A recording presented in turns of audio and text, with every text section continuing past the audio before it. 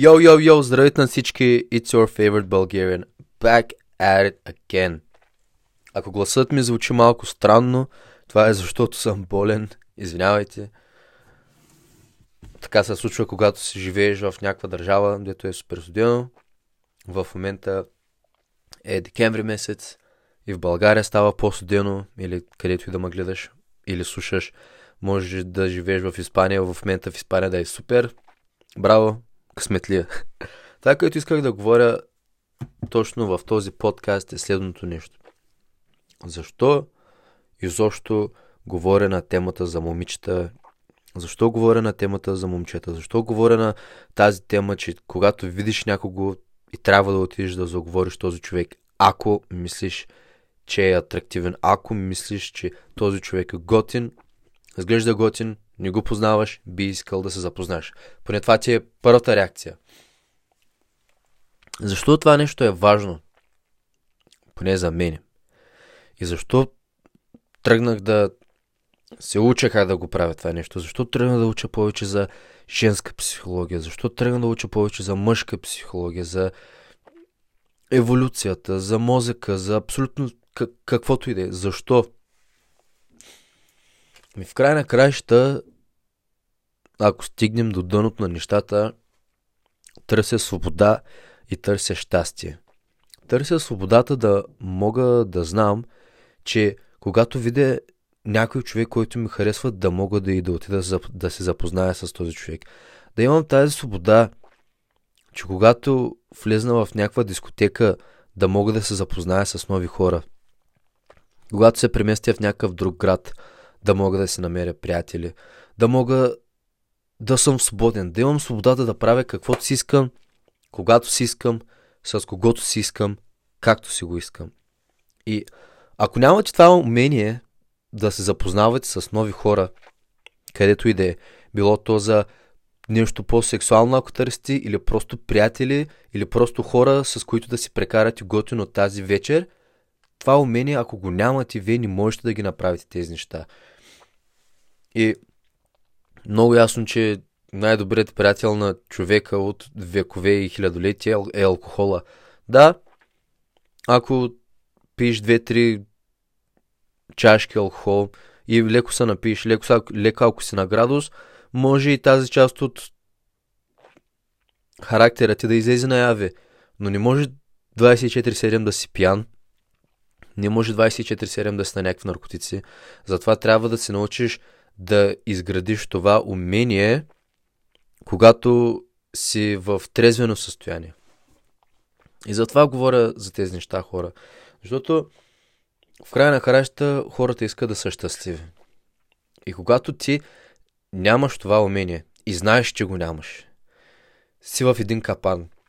Защото става следното. Влизаш във връзка с някакъв човек, защото си мислиш, че нещата ще се получат. След няколко месеца или седмици, с този човек нещата вече не вървят. Може да се карате. Минало е този период, където всичко е готино. Започват да излизат наяви истинския характер на човека. Може да прекарате повече време заедно вече. Може даже да сте се запреместили на едно и също място да живеете. И понеже не вярваш в себе си, че ще можеш да отидеш и да се запознаеш с други хора и да намериш друг човек, който да ти харесва, даже повече от този, който в момента имаш. Да, това е възможно. Ако отидеш и се запознаеш с достатъчно хора, всеки един от тях ще ти харесва и ще си пасвате много повече, отколкото този човек, в който в момента имаш. Вау!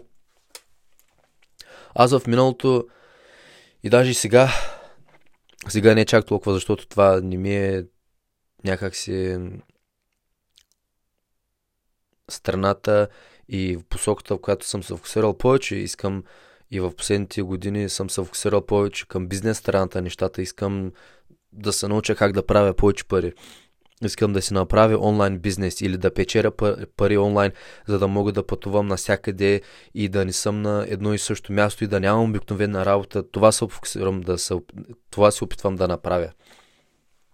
Но в миналите години, особено когато бях в гимназията, бях фокусиран да си оправя това нещо с момичетата. Да мога да се запознавам където си искам. Да мога да си намеря някой момиче, с което да си прекарам готино, било то за една вечер в дискотеката, било то за няколко седмици напред. Просто да знам, че мога да го направя това нещо. И да не е с първата, да не е с втората, просто да знам, че мога да го направя това нещо, ако наистина го искам. И това ми позволява да съм във връзки, където да няма драми, да няма караници, да няма неща от сорта на да ме е страх, че този човек ще напусне и че няма да мога да се намеря друга, защото за това повечето връзки отново и отново продължават и отново хората се събират един с друг, след като са скъсали вече за 10-ти път, защото осъзнават, че не им харесва да са сами и се чувстват много по-добре да са с този човек, макар че връзката да не им върви. Затова, хора, затова се занимавам с това нещо и това бих искал да науча и вас. И ако вие в момента сте човек, няма значение дали сте жена или мъж, или момиче, или момче, дали сте в гимназията, дали работите, дали сте в университет, дали сте в колеж, няма значение къде сте, на каква възраст сте. Ако нямате това умение, вие може би никога няма да сте щастливи във връзката, която имате. Казвам може би, защото винаги има изключения. Винаги можеш да срещнеш някакъв човек, ако нямаш това умение. Но аз лично не исках да оставя нещата на шанс, защото виждах, че нещата не вървят на добре. Няма просто така да се запознае с някой готино момиче. Няма просто така някоя да дойде и да ми каже: ти изглеждаш готин, айде да се опознаем. Това няма да стане. И за момичетата, ако си момиче и слушаш това нещо, не всяко момче постоянно ще те заговаря.